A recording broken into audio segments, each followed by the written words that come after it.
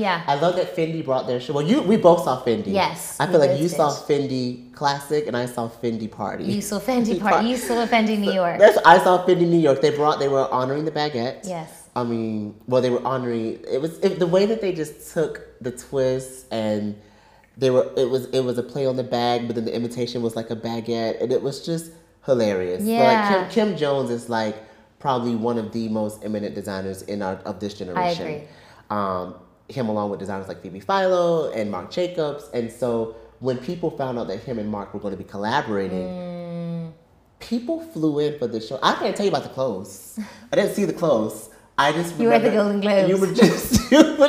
Everyone was just. It was like, but that's what Marc and Kim do so well.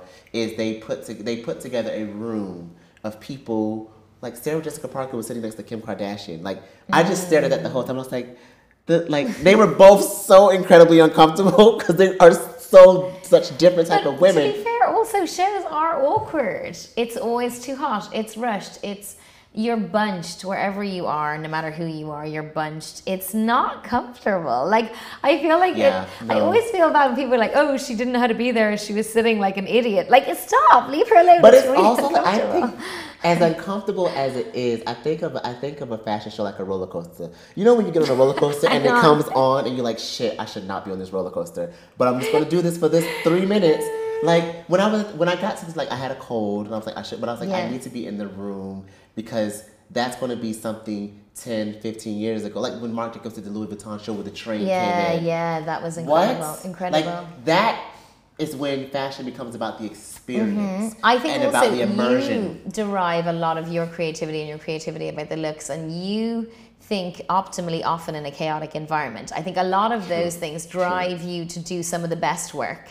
Whereas I'm history of fashion nerd in my photography books with my dogs. Like you and I derive, for me, I like it to feel quiet, and I like to hold this idea here and put something next to it. Whereas you, I think it's very energetic for you. And I think you derive a huge amount of your creative energy from being in those rooms for the frisson, the buzz of it, the vibe of it, and I think it channels you very well with a lot of our younger clients. Yes. And so I think it is, for you, it's not, I'm not surprised you don't remember any of the clothes, because I don't really think that's energetically why you're there. Well, I also think that in that moment, I remember, I can tell you the looks that people had on, because I think also I learned a lot.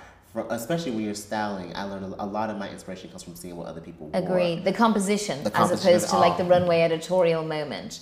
I think the composition is more where our job is. So I get that. And so you got to hang out with speaking of our younger generation. Yes. You hung out with Emily Perry, who we love. And that's the thing. I like to go to shows with you, and I like to go to shows with our lovely clients. I really do. It's lovely time with them. And I was just talking yesterday about this brilliant, I just went to dinner with a client. We bounced out after a show from a while back. And we went to dinner on our own, and we said she's such a businesswoman and a creative, and there's so many great moments with our clients on these trips and going to these shows.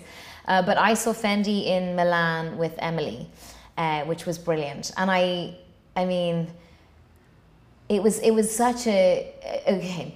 I am devastated that Cargo Anything is back. Devastated.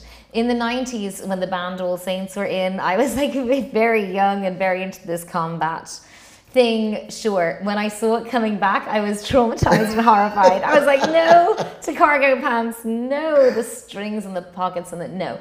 And then with the way it was done at Fendi, I was like, okay, you were into it. Okay, yeah. Again, it's Kim. It's the Kim takes nostalgia, specifically the 90s. Exactly. Yeah. And he makes it so now current and chic. And what I loved was it was almost like I could almost see the creative thought, which is they come from like a parachuting combat scenario, and so then there was these wide parachute silk pants, and the combat references were on kind of a tie here and a racer back like army vest cut, but then in this dense silk that was so beautiful. Yeah, the silk was gorgeous. And then like a lighter parachute silk for other things, but then this blending of like different depths of textiles, but the same family of fabrics.